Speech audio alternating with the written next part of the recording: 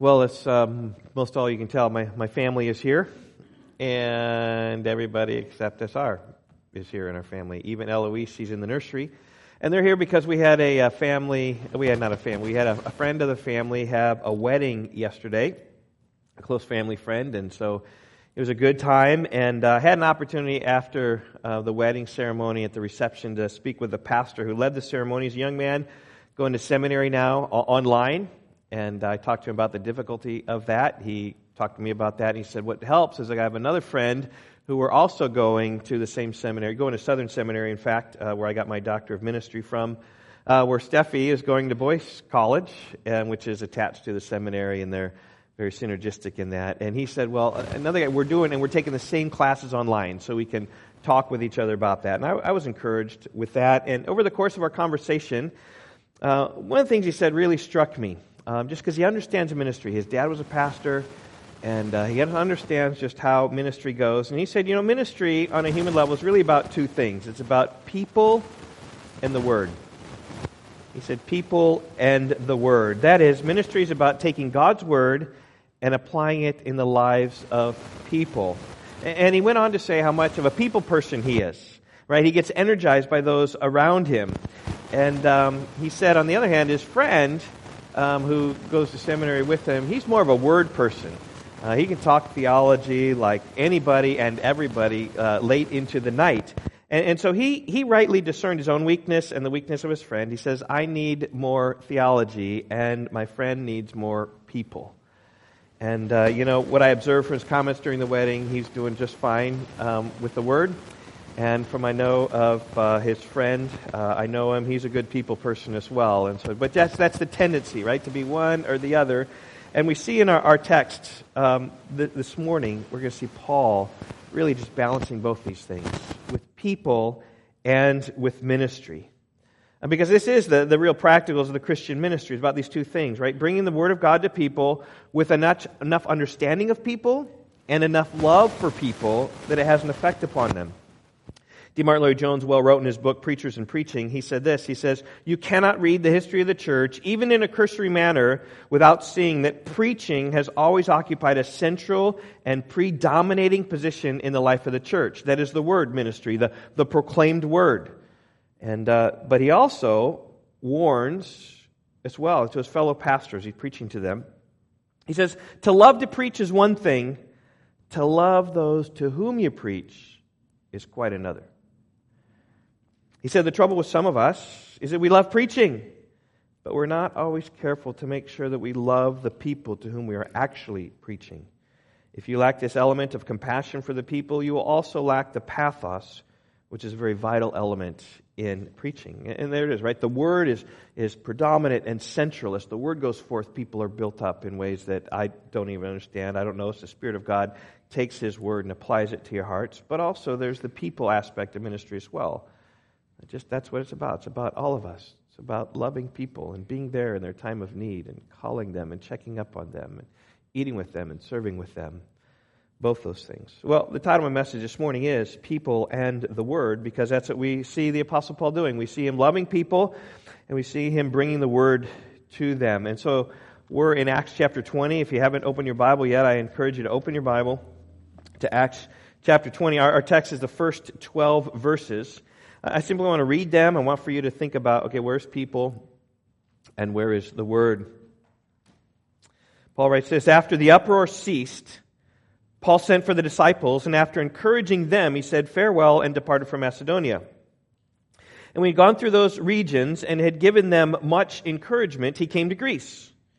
There he spent 3 months, and when a plot was made against him by the Jews as he was about to set sail for Syria, he decided to return through Macedonia. Sopater the Berean, the son of Pyrrhus, accompanied him, and of the Thessalonians, Aristarchus and Secundus, and Gaius of Derbe, and Timothy, and the Asians, Tychicus and Trophimus. These went on ahead, and we were waiting for us, and were waiting for us at Troas.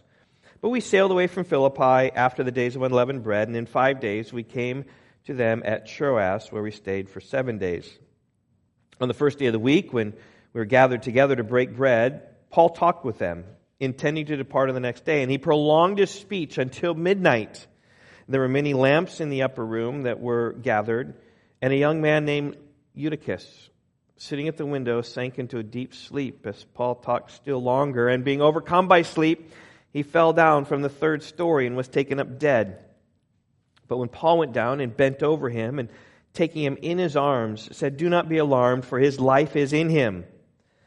And when Paul had gone up and had broken bread and eaten, he conversed with them a long while until daybreak, and so departed. And they took the youth away alive and were not a little comforted. This passage breaks nicely in half. The first half, the first 6 verses, we see Paul traveling from place to place, ministering to people along the way. There you go, right? He's traveling and ministering a lot to people. In the second half, the last 6 verses, we see Paul in Troas teaching the disciples who are there. That is, bringing the word to the people. And so these two are my points this morning. We have travel in verses 1 through 6, and we have teaching in verses 7 through 12. So let's deal first here with travel. In these verses, right, Paul is leaving Ephesus and traveling to Greece, traveling back through Macedonia, staying in Philippi for a while, and traveling to Troas. It's merely the latest leg in Paul's missionary journey. That is his third missionary journey.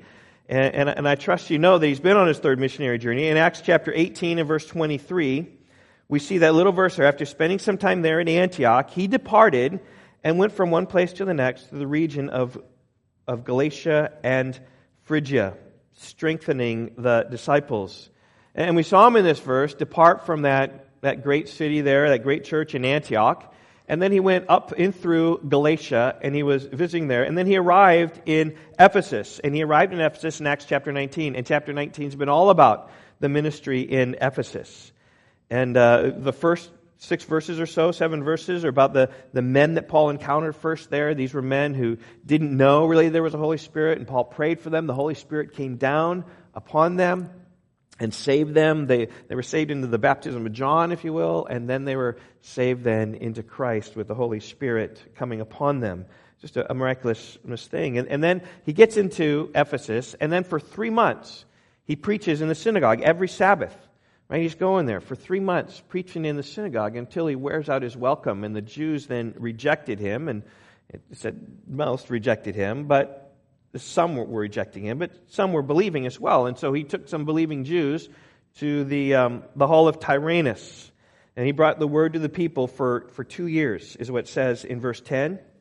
And as he was doing this, the word of the Lord was mighty and prevailing there. And there in Ephesus, verse 11 says he was doing extraordinary miracles in the days of Ephesus. I mean, these are miracles that even for Paul were extraordinary. They were taking his sweaty, dirty work clothes and was carrying them. They were carrying them away from Paul and to the sick, and the diseases and the sickness and the evil spirits were coming out of them. I mean, Paul wasn't even present, but his body oils were on the clothes. It was enough to heal many. That's extraordinary miracles. And as Paul continued on in Ephesus, the word was just going forth. And he was there for 2 years. In fact, we'll find out in Acts chapter 20 next week. He was actually in Ephesus for 3 years, ministering to these people.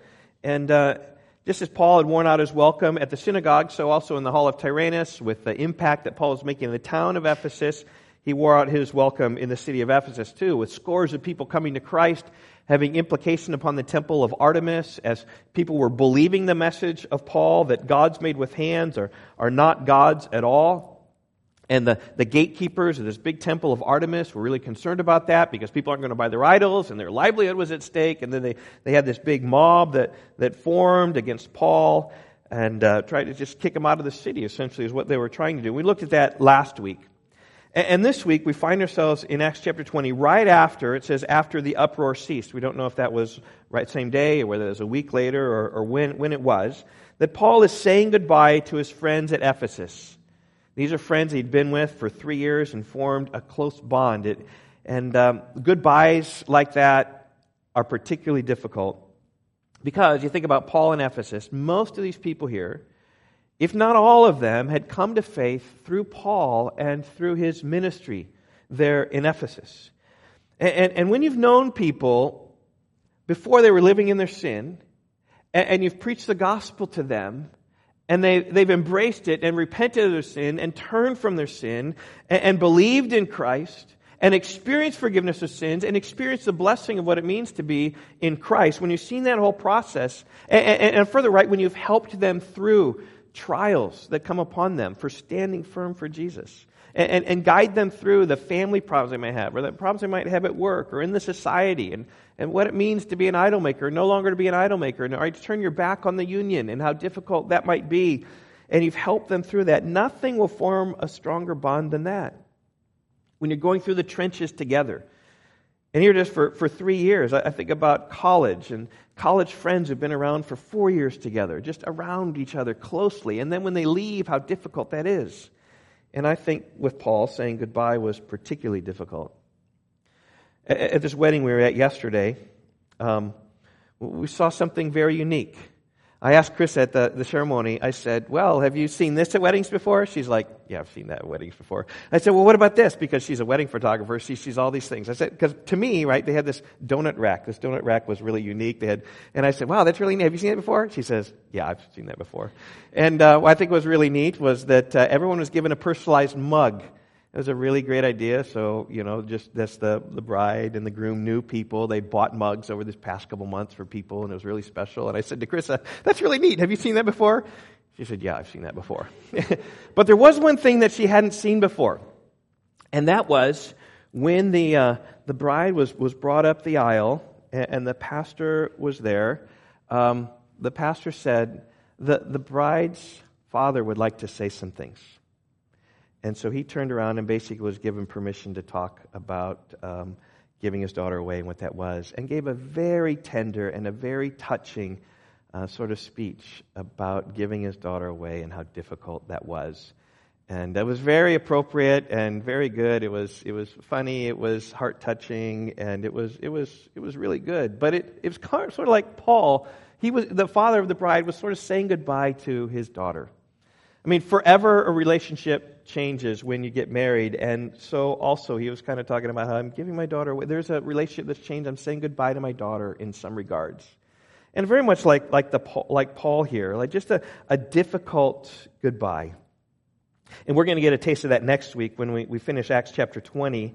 When Paul's at Miletus, he calls these Ephesian elders, the leaders of the church, to Miletus. He's going to talk with them. He's going to tell them that I'm going to see your face no more. He says that, I think it's verse 25, and now behold, I know that none of you among whom I've gone about preaching the kingdom will see my face any longer. And when he got done with his speech, and verse 36 says they knelt down and he prayed with them all. He says there was weeping on the part of all. And they embraced Paul and they kissed him, being most concerned, most of all, because the word he'd spoken, they would not see his face again. This farewell and this goodbye and this earthly life really struck these Ephesian elders deeply. And I'm sure that many of the same emotions were coming out of those in Ephesus, as they maybe had this premonition that Paul maybe would never see them again. And there were tears of sorrows and just being torn apart. And so, what do you say? What do you say to someone you're going to say goodbye to? You've been together with for 3 years. It's hard. We don't know what he said, but verse 1 says this, that he encouraged them. After the uproar ceased, Paul sent for the disciples, and after encouraging them, he said farewell and departed from Macedonia. And that's about all you can do when times are tough. You're saying goodbye to someone, all you can do is say encouraging things, hopeful things. The Lord will sustain you. He's your helper. As we read in Hebrews 13:7 today. He will not forsake you. He'll be with you. He'll be your strength. Or from a human side, maybe Paul says, well, I'll continue to pray for you. You will always be on my heart. Or maybe just some final counsel and advice and admonition, right? Continue on. Press on. Keep trusting in Jesus. Be faithful to His Word. Things like that, right? But that's ministry, right? It's people. It's encouraging them. It's encouraging them to press on. Well, after this encouragement, Paul began, right, what I've talked about, his travel. And here we read that he departed for Macedonia, right there in verse 1. And this is merely the first part of his planned travel route. Remember back in 19 verse 21, we looked at that last week. It says, now after these events, Paul resolved in the Spirit to pass through Macedonia and Achaia and to go to Jerusalem, saying, after I've been there, I must also see Rome. And that's a simple plan. Macedonia, Achaia, Jerusalem, and Rome. So here he's in Ephesus. He wants to go to Macedonia, and then he wants to go down to Achaia, which is also Greece, and then he wants to go to Jerusalem, and then he wants to go to Rome. And that, by the way, we're going to see that in the book of Acts. So Paul heads out to Macedonia, and he does so by way of Troas first. We know this because you start combining some things together in the Bible, and you read in 2 Corinthians chapter 2 and verse 12, he writes to those in Corinth about this time in his trip. He said this, he says, when I came to Troas to preach the gospel of Christ, even though there was a door open to me in the Lord, my spirit was not at rest because I did not find my brother Titus there. So I took leave of him and went on to Macedonia. And apparently somehow in Paul's ministry, right, he was planning to see Titus in Troas. Now he didn't have fine friends back then, right? He couldn't say, okay, where are you, Troas?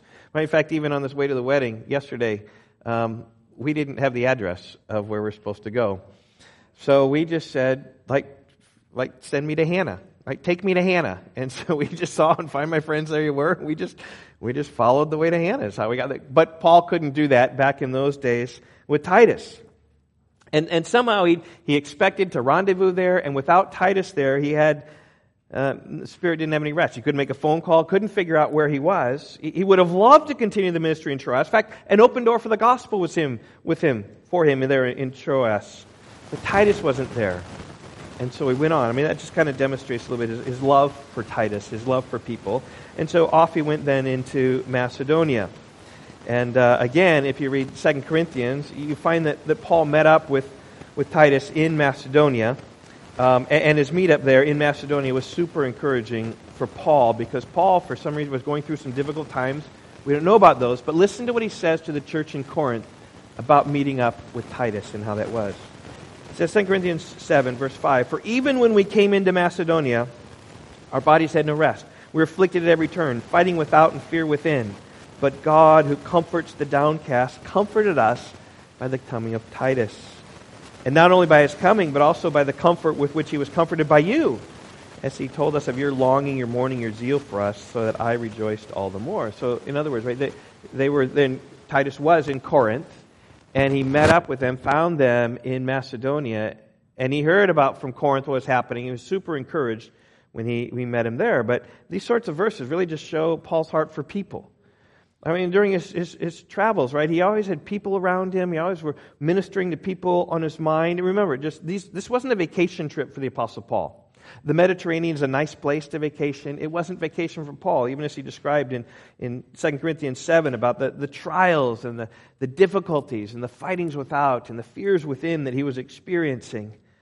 But his heart was always to serve people and to help them. And we look at verse 2. It says, when he'd gone through those regions and had given them much encouragement, he came to Greece. So Greece is another name for Achaia. And so he went from Macedonia, and he's going down to Achaia, and he's just giving them much encouragement along the way. A little bit like when he left Ephesus, he gave the people encouragement there, and he's just coming down here. He's just spewing out encouragement because he's ministering to people. Now, we don't know how Paul actually got to Greece. We don't know how he got to Achaia. And we don't know how long it took, but all the way down, he was ministering and encouraging to people. But it's interesting, right? When you put other portions of Scripture together, you discover that actually this travel took quite a bit of time. One commentator said this, however we visualize the movements of Paul and his colleagues during this time, we are doubtless not far wrong in concluding that this ministry in Macedonia lasted for a year or more. And Paul just glosses it over. And so you kind of read that and you just say, oh, well, he just gone to Macedonia. But when you pull other scriptures together, you realize what Paul was doing on this way down. He was stopping at churches, and he was stopping at places. And maybe even he went to Illyricum, which is on the other side of Macedonia. And maybe he was traveling kind of all around there. But he was going to different places, and he was raising funds for the poor people who were in Jerusalem. They're facing poverty in Jerusalem, and he's going like a traveling missionary, raising funds, not for himself to go as a missionary, but really to help those in Jerusalem. In fact, in Romans chapter 15, Paul describes the journey through Macedonia and Achaia with these words. He says, "At present, however, I'm going to Jerusalem, bringing aid to the saints. For Macedonia and Achaia have been pleased to make some contribution for the poor among the saints at Jerusalem. For they were pleased to do it, and indeed they owe it to them. For if the Gentiles had come to share in their spiritual blessings, they ought to be of service to them in their material blessings." And so what Paul's doing, mostly going to the Greek places. He's going to non-Jews to raise money. And the Jewish people have been a blessing to you Greek people. And so you Greek people might be a blessing to them and give to them. It took a lot of time. You go to churches in different regions, and then you set up meetings. You kind of wait for the weekly gathering to be together. And you're there with pastors. And then when you're there with the churches in these regions, you're telling them about the situations, how dire it is in Jerusalem, and you're encouraging this collection to be taken up. And oftentimes you even sent people ahead. Well, you go there and you encourage this collection to be taken up, so when I get there, it'll be right smooth and easy.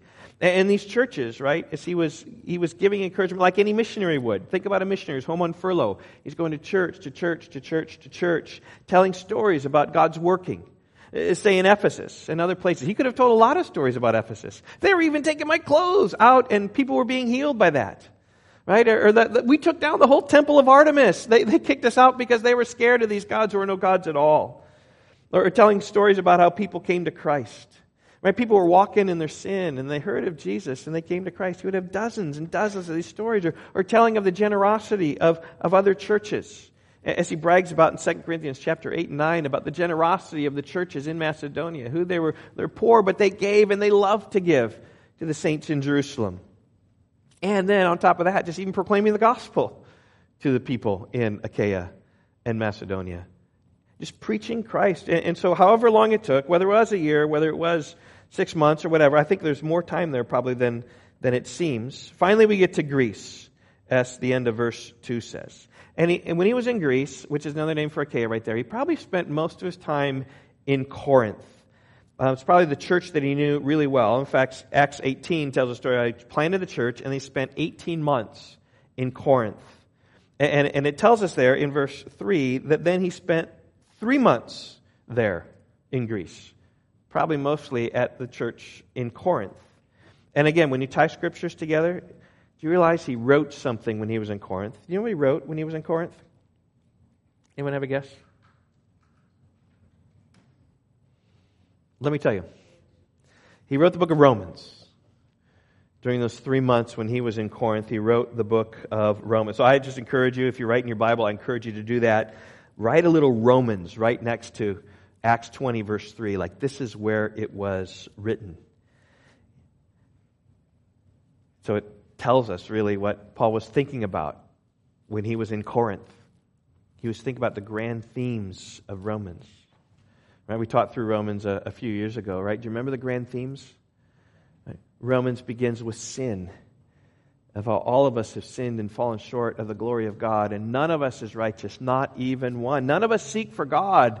As a result, God's wrath is upon us and is revealed from heaven against all ungodliness and unrighteousness of men. But just as God's wrath has been revealed, so also God's grace has been revealed in the gospel of Christ. As Jesus came to be a propitiation for us.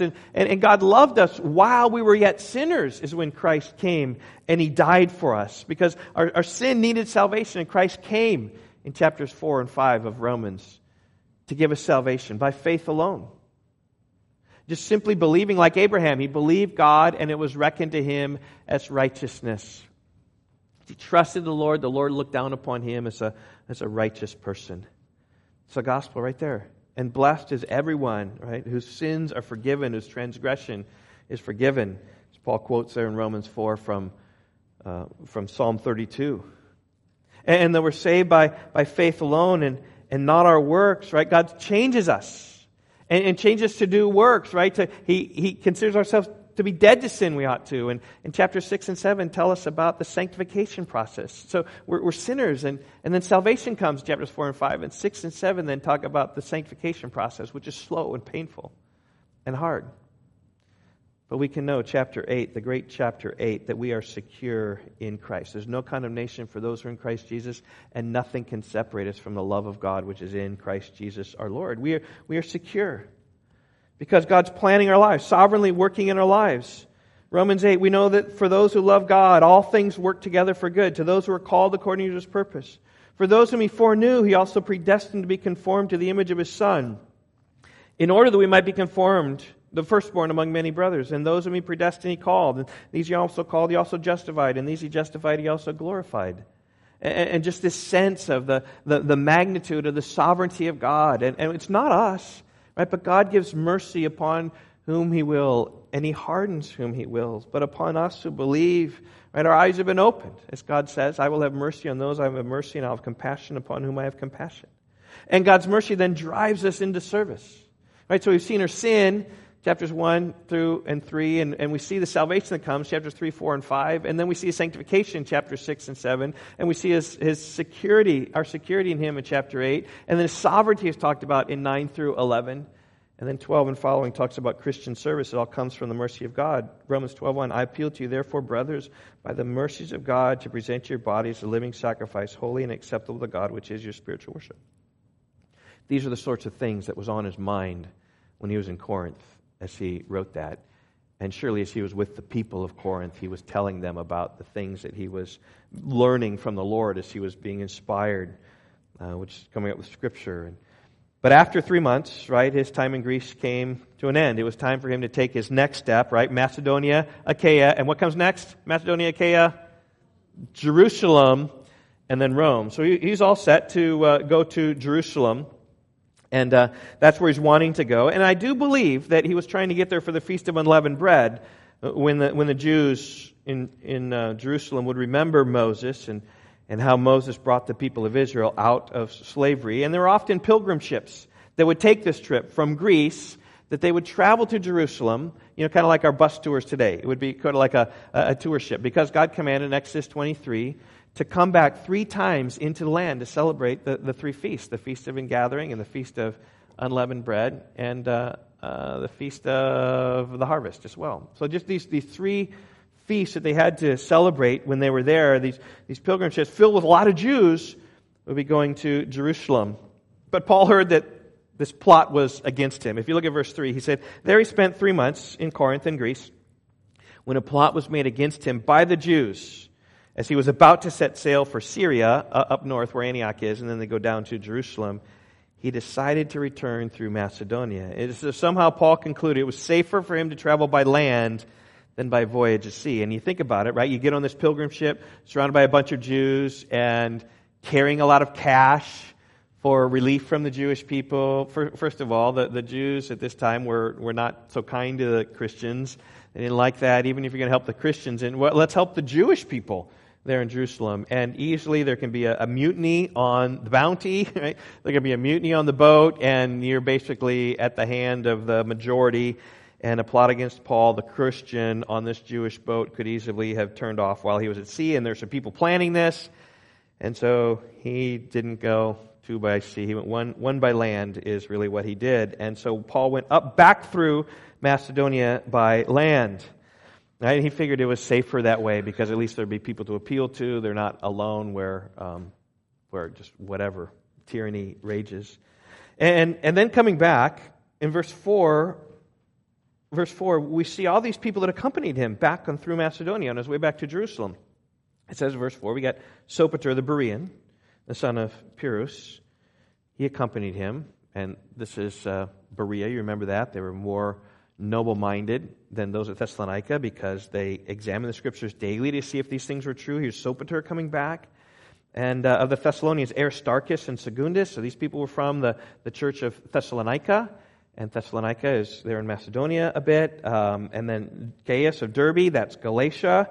And Timothy and the Asians, Tychicus and Trophimus. And all these were like Gentiles from all around coming and traveling with Paul. And I sense these people coming from various churches as a form of accountability to bring this money back to Jerusalem. And I sense also there's safety with all this funds that they're going back to, that they went there, they're going with that purpose. Anyway, Because the land route is slower than the sea route, they arrive in Philippi during the Passover feast. That's the day of unleavened bread. And we see that there in verse 6. We sailed away after the Feast of Unleavened Bread. And so that's why I think he was probably trying to get to Jerusalem for the Feast of Unleavened Bread, which is the Passover. If they had taken the ship, they'd have probably got there. But instead, they just got to Philippi up in Macedonia when that happened. And Paul, being the only Jew in his traveling group, felt the need to stay and celebrate. This is like a high holy day for the Jews, like every bit, way more than our Thanksgiving or our Christmas that we would celebrate there. But he was there in Philippi. He said, I just can't leave during the Feast of Unleavened Bread. I've celebrated this from my youth. I'm a Jew. This is what I need to celebrate. But you Gentiles, right, you don't have that constraint upon yourself. You all go ahead to Troas. And after the feast, I will meet up with you there. And we hear of this travel then in verse 6. These went on ahead and were waiting for us at Troas, but we sailed away from Philippi after the days of unleavened bread, and in 5 days we came to them at Troas, where we stayed for 7 days. And I doubt that those in Philippi much minded that Paul had another visit to them, especially as able to be with them, to celebrate the Passover with them. I'm sure they would have embraced that and loved that with Paul. I mean, the church in Philippi, of any of the churches, of any church he wrote to, Philippi probably is the one that gave him most joy, the one that responded rightly to him. It was a great church. I'm sure he was loving to spending his time there. But it would have been a great time just reflecting upon God's redemption of Israel, which then is brought to fulfillment in his redemption of Christ. Phew. Didn't think I'd get that much out of 6 verses, huh? But those verses are rich when you can understand and embrace all the rest of the Scriptures. But what they really speak about, though, is just Paul's concern for people. Like, that's what it was about. It's about people in Jerusalem. It's about people in the church and encouraging them. It's going from place to place. When they had an opportunity for the feast, he was there with them in Philippi. It's really his heart for people. Though there are lots of moving parts and lots of change and plans, Paul's heart for people during that time of travel really came to the forefront. And this is ministry. Ministry is about people. It's about loving people and caring for people. And it's what Paul did. It's what we're called to do. We're called to respond to, right, preachers who come in perhaps. Or we're called to respond, each of us, right? Serving and getting into the lives of other people. And serving and helping where there's need. And traveling perhaps. Going to people's houses, going to their homes. Traveling and encouraging one another along the way. Well, my second point here, verses 7 through 12. It's my second point, teaching, because that's what we're going to see Paul doing. He's teaching, and he's teaching a lot. That's why my message today, I'm kind of going long today, intentionally. Verse 7. On the first day of the week, when we'd gathered together to break bread, Paul talked with them, intending to depart the next day, and he prolonged his speech until midnight. And there were many lamps in the upper room where we were gathered, and a young man named Eutychus, sitting at the window, sank into a deep sleep as Paul still talked longer. And being overcome by sleep, he fell down from the 3rd story and was taken up dead. But when Paul went down and bent over him, and taking him in his arms, he said, "Do not be alarmed, for life is in him." And when Paul had gone up and broken bread and eaten, he conversed with them a long while until daybreak, and so departed. And they took the youth away alive, and were not a little comforted. Now, this is one of the most unique stories in the book of Acts. Kids ought to love this story because this speaks about this young man. We don't know how old he was. Probably a teenager is the best guess that we have. Trying to stay awake during Paul's long sermon. Now, kids, I'm not sure if you ever struggle with that as well. Long sermons, Pastor Steve. Just be thankful that we don't have a 3rd story at our church building, right? You fall out of that window, Jonathan, and you're just good, right? But it's a kind of we all can relate to this, right?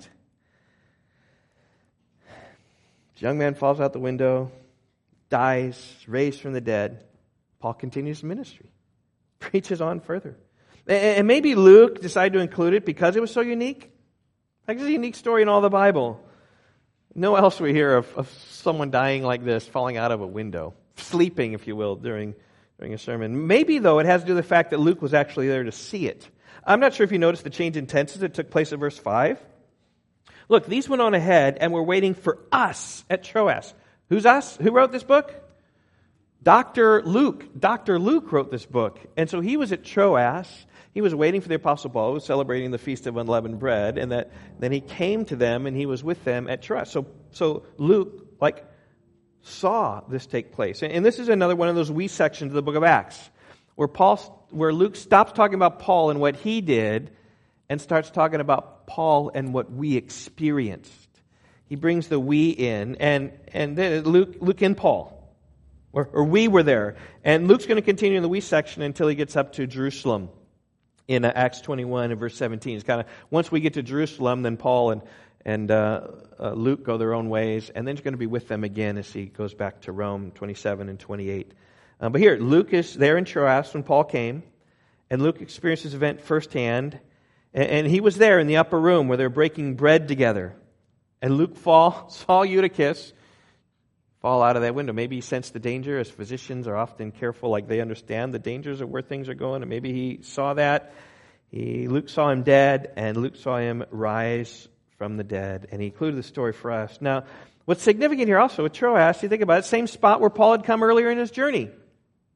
You remember when he left Ephesus initially, he went up to Troas. Titus wasn't there. Even though he had a door for the gospel, he went on, passed over to Macedonia where he finally met up with Titus. But now he's coming back, and the door is still open with him for an opportunity for the gospel. And he's back there preaching the gospel of Christ in Troas. So let's just work through this story together. We read in verse 7.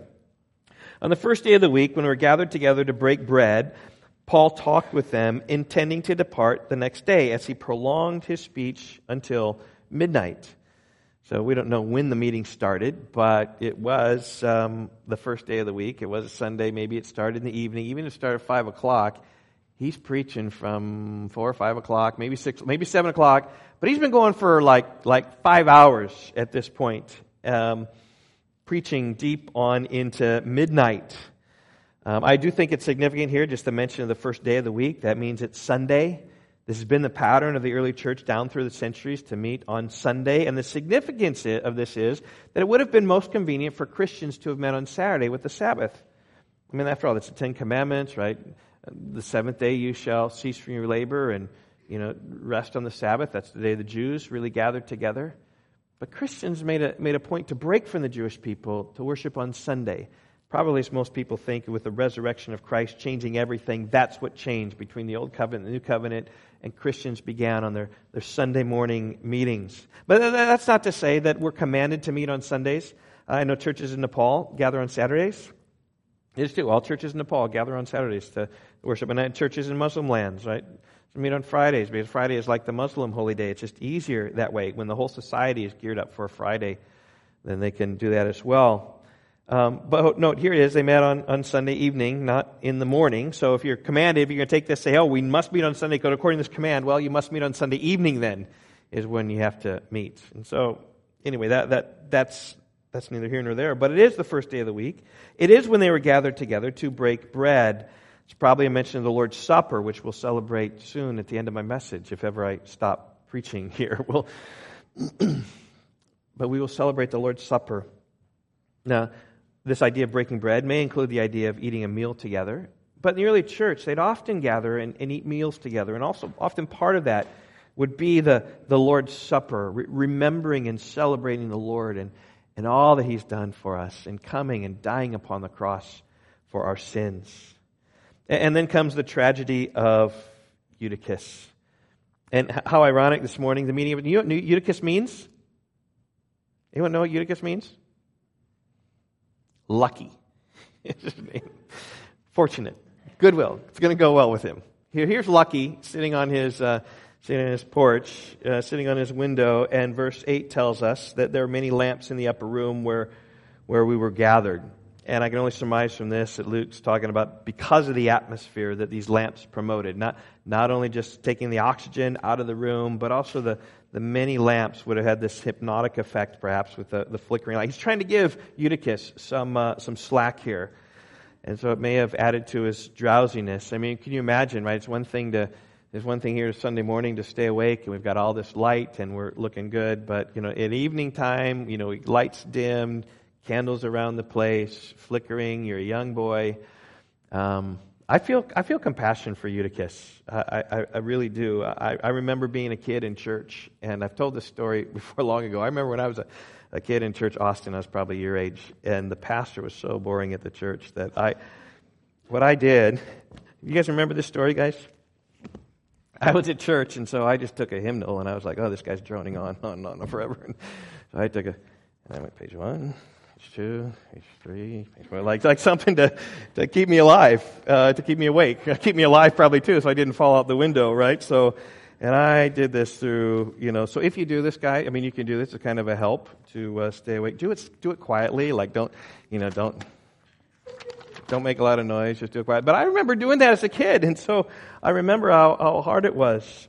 And I know what it's like to be in an auditorium, listening to a speaker and feeling sleepy. In fact, I have compassion on some of you right now when you're like, oh man, this is difficult. In fact, Yvonne and I have a word for this. When we're ever sitting together, like say at a church service together, or where we're sitting in some lecture or whatever, and we just say, you're hurting, aren't you? Hurting is our word. You're like really hurt. Yeah, I'm hurting.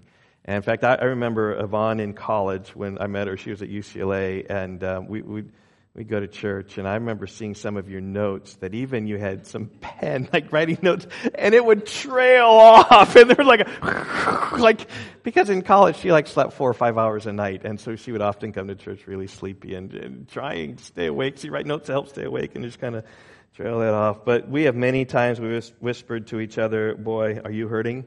Because it's painful, right? When you're sleeping and you're trying to stay awake, it's really hard. And I know that some of you struggle with this more than others. Okay, I could point you out, but I'm not going to. Because as you look up here, you guys don't really know. I mean, sometimes there's the obvious, that's kind of obvious. That doesn't happen often. But one of the things, when I'm up front, I'm telling you, I see some particular people of you, okay?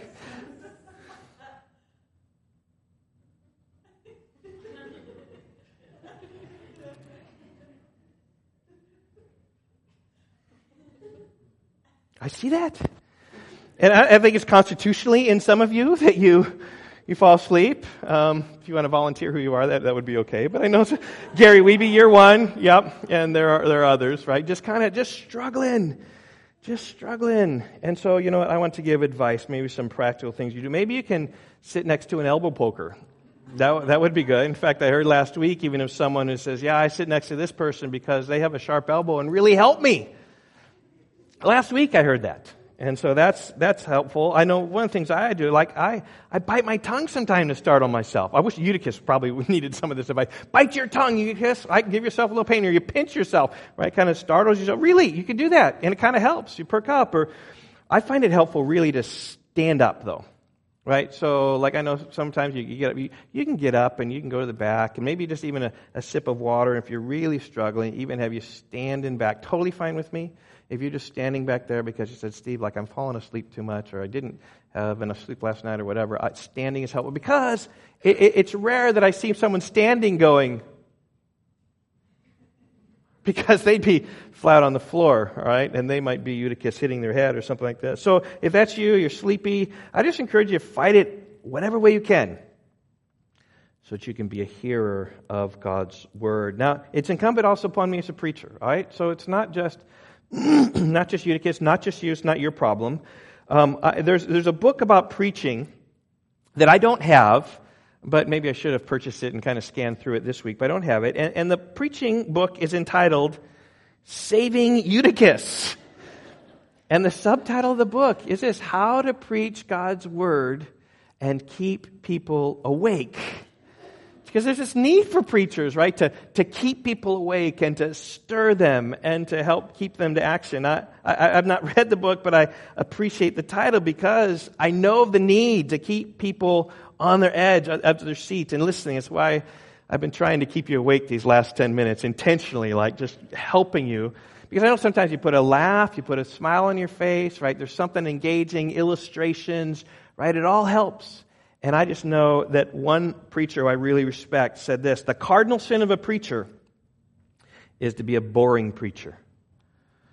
And I try not to be boring. I try to have passion, enthusiasm, try to have enough content to keep you engaged and interested. And I try to step aside, and I try to give illustrations and tell of how you can apply it. I try that as much as I can. But I'm super encouraged by the Apostle Paul even droned on so long that he was a boring preacher. So I feel encouraged by that. Maybe Paul needed to read this book, Saving Eutychus. Well, anyway, what happened to him? Verse 9. It says that, verse 9, and a young man named Eutychus, lucky, was sitting at the window, sank into deep sleep as Paul talked still longer. Being overcome by sleep, he fell down from the third story and was taken up dead. But Paul went down, bent over him, and taking him in his arms, he said, "Do not be alarmed, for life is in him." So here's Eutychus on the ground, and Paul, down the stairs, could you imagine the commotion? All of a sudden, Eutychus falls out the window. It's like, oh, we just lost him. Everybody out the door. And Paul's going down there, and they're all kind of looking around him. And Paul gets down on his hands and knees, puts his arms around him, and just covers him. And like Jesus would have said, it's okay. He's all right. There's life in him. Now, when you hear this story, it sounds like a couple other stories in the Old Testament. Remember who did a similar thing? Elijah and Elisha. They both did the same thing. 1 Kings 17. We could read the whole story. If I wanted to preach till midnight, we read the whole story. But we're just going to read a few verses here. Then he stretched himself upon the child 3 times and cried out to the Lord, "O Lord my God, let this child's life come into him again." And to the widow Zarephath, her son, the Lord listened to the voice of Elijah, and the life of the child came in again, and he was revived. That was Elijah, right? Raising this child from the dead. And Elisha, the Shunammite son, the son said, "Oh, my head," and he died of a headache. And then Elisha came by, and in 2 Kings chapter 4, said this, when Elisha went up, he lay on the child. He put his mouth on his mouth, his eyes on his eyes, his hands on his hands, and stretched himself upon him. The flesh of the child became warm. And he got up again and walked once back and forth in the house and went up and stretched himself upon him, and the child sneezed 7 times. The child opened his eyes. So Paul did exactly what Elijah and Elisha did. I suspect similar deal. Mouth to mouth, eye to eye, hand to hand, body to body, stretching himself out upon this child. And what's significant here, think about it. Who should have been stretching himself out upon the body to help the body revive? Dr. Luke should have been doing that. I mean, if it happened at Rock Valley Bible Church, you know what? I'm not going to try to help that child. Brian Mulder's helping that child, or Cassie Alcock, or Amy Lask, right? The physician's assistants, right? The medical field, they deal with this often, not me. But not so in the case of Paul. He raised the child from the dead. I think Luke said, can't do anything about that. Paul said, I can. And he saved Eutychus from the dead. So this saving Eutychus isn't about how to raise dead children from the dead, right? It's about not getting them dead in the first place. But that's the power of Christ. And then after he's raised from the dead, we read in verse 20, so it's after midnight by now. Been going evening, been preaching 4, 5, 6, 8 hours, whatever. It gets to be midnight, and that's about the time when Eutychus fell out the window, or maybe it was after that, because Paul was prolonging his speech until midnight, somewhere around there. And then Paul raised him from the dead. And then Paul got up, and it says, and he had broken bread and eaten. Now the whole fact that they eaten there is probably just, they broke bread and they ate. They ate their meal together afterwards. So this is like a late night snack, if you will, right? Ice cream after midnight, kids would love that. And he conversed with them a long time until daybreak. So here it was midnight, and he's talking to them until the sun comes up, which in those regions about 6 o'clock in the morning because they're near the equator.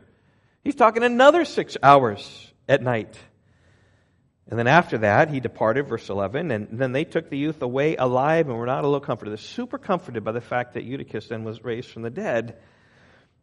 Now, all this demonstrates, really, Paul's heart for the Word in his teaching ministry. They could go on and on and on and on and on. I've intentionally preached long this morning just to kind of test you a little bit today and just say, he's going really long. I know. Well, I told the children's church workers, I said, you know what? I'm going to go long today intentionally, just so you can feel maybe a little bit of Eutychus and just say, am I bored with that? Because some of that is, do you desire the Word? Is a long sermon burden to you? You're like, oh man, I got to get home because whatever, I got to get home. Bears play tonight, so that's good. So you don't have to get home before noon, so that's okay. But, I mean, you think about that. How can you drone on and on and on? How can you speak for 5 hours, 6 hours, unless you know your topic really well? Like, it really struck me about sports fans, right? These sports talkers. You know, people say, well, I can't really talk that. Well, how would I talk about that? But you talk to a sports fan, and they can talk about all that, has happened in football, and this guy's injury, and this guy's trade, and that bad decision, and that play, and da-da-da, and then you just got to go on and on and on. Why? Because that's what their mind is saturated with. And I think so likewise, the Apostle Paul had his mind saturated in God's Word, saturated with the gospel, and that's what he continued to take and continue to pursue as he did that all night long. And the people love to hear the Word of God. Do you love to hear the Word of God? Are you on the back end of the teaching? As Paul demonstrated this in ministry, there's also people who love the Word. And I know you do. I'm thankful for that. But it's the Word of God that grows people. And it's so important to hear that, to hear the Word of God. Now, I'm preaching long, but I'm not going until midnight. So you can, and we're kind of wrapping it up. Because Paul here celebrated the Lord's Supper, and we're going to celebrate the Lord's Supper here in just a little bit. I'm just thinking about as Paul led the Lord's Supper, what do you think he was talking about when he led the Lord's Supper? I suspect he perhaps led through the themes of Romans, just because that was so much on his mind. You know, Steffi's at Boyce College, and I've just kind of determined in my heart that I'm going to podcast the chapel messages down there, so that if she hears chapel messages, I can hear chapel messages, and so we got to have like this father-daughter link, if you will, that she's in Louisville and I'm up here. And so we've talked about several of them. And recently, about a week ago or so, Al Mohler was there, and he was speaking about abortion. And you say, why was he talking about abortion? Well, Roe v. Wade, yes, but because he's writing a book about abortion, and so that's like what's on his mind right now. And so he started with Psalm 139, I'm fearfully, wonderfully made. You knew me in my mother's womb when I was conceived, and just talked a lot about that, and he's bringing in history of abortion, and the ancient world, and the modern world, and just everything pre-Roe v. Wade. It's just fascinating what he's talking about. But he could talk about it so well because that's what he's writing about. And I think similarly here, right, when Paul is going to speak about the Lord's Supper, I think he's going to talk about what he just wrote. And he just wrote this treatise of Romans. And so the themes of Romans were probably on his mind about reflecting upon the work of Christ. And so I just want to really think about doing that before we celebrate the Lord's Supper. We celebrate the Lord's Supper as Jesus said, this is my body, this is my blood, do this in remembrance of me. We need to remember the cross. We need to remember everything that Jesus did for us, the cross of Christ. And if you think about Romans begins after the introduction to speak how we are under the wrath of God. Apart from Jesus, we're under the wrath of God. None of us can save ourselves by anything that we've done. None of us. In fact, it even says, right, all of us have turned aside. There's no one who seeks for God. You put people out there, you Greeks in Troas, before the gospel came to you, you were pursuing your idols, you were pursuing your vain things, your sinful things, and you're apart from God. And you fell short of the glory of God. But God, because of the great love with which He loved us, He sent His Son. When we were helpless, when we were sinners, when we were haters of God, that's when He sent His Son to die for us. And Jesus Christ came to be the propitiation in His blood. Romans chapter 3 and verse 24. The propitiation means that God's wrath that was upon us for being sinners has been turned away at the cross of Christ. And that it's no longer there. And the promise of the gospel is that everyone who calls on the name of the Lord will be saved. We simply need to call upon the name of the Lord. Everyone who does that will be saved from their sin. But how will they call unless someone comes and preaches? And just even to you at Troas, right? I came, I preached. So you heard the gospel. And you called upon the Lord. And you're saved from your sin. And we just never ought to move away from the gospel. The gospel of Christ. In Romans 8:32, well, he didn't know those verses, of course, but he said, He who did not spare His Son, but gave Him up for us all, how will He not also with Him freely give us all things? Just everything that we have is with Christ, and God's going to give us everything, the great blessings that we have in the gospel. And so as we eat the bread and drink the cup, really it's a proclamation. It says, yes, I'm all in on this gospel. I believe it. I trust it. Not that the bread's going to save you at all, but the bread and the cup are a reminder, as Jesus said, right? We need to remember all that Christ has done for us at the cross of Christ. It should be a time of rejoicing. Like I picture this time of breaking bread with them. Right? They're just there at the meal, and they're right there, and Paul's leading them in gospel thoughts.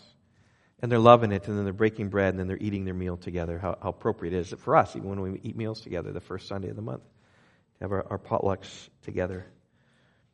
But there was Paul, there was them. Think about the gospel. I just want you to think about the gospel just through Romans, and how it's mind-blowing. Oh, the depth of the riches and wisdom and knowledge of God. How infallible His ways. Who has known the mind of the Lord? Who has been His counselor? Who has given a gift to Him that He may be repaid? For from Him and through Him and to Him are all things. To Him be the glory forever and ever. Amen. That's how Paul concludes, just that greatness of the gospel. It's just like mind-blowing. And we can be part of that. And we can celebrate that as we celebrate the Lord's Supper today. So let's pray. If your head is bowed, just really encourage you to just think about your life and think about your faith. If you're a believer in Jesus, then celebrate the supper. You take the bread and drink the cup. But if you're not a believer in Jesus, if you don't profess His name, you're here visiting, it's great to have you. But if Christ is not yours, then don't celebrate the supper. Just let the cup and bread pass. But for us who are saved, like this is the message of the power of God. And in this we can rejoice. And we do rejoice. And I pray that as we celebrate the supper, may it indeed be a celebration for reflect once more upon the glories of the gospel of Christ. That He saved us, not because of works we've done, not in order for us to be righteous, right? But He saved us, forgiven us, made us right before the Lord. And in that rejoice, and that's what we rejoice with the Lord's Supper. So let us eat and drink joyfully as unto the Lord. We pray in Jesus' name. Amen.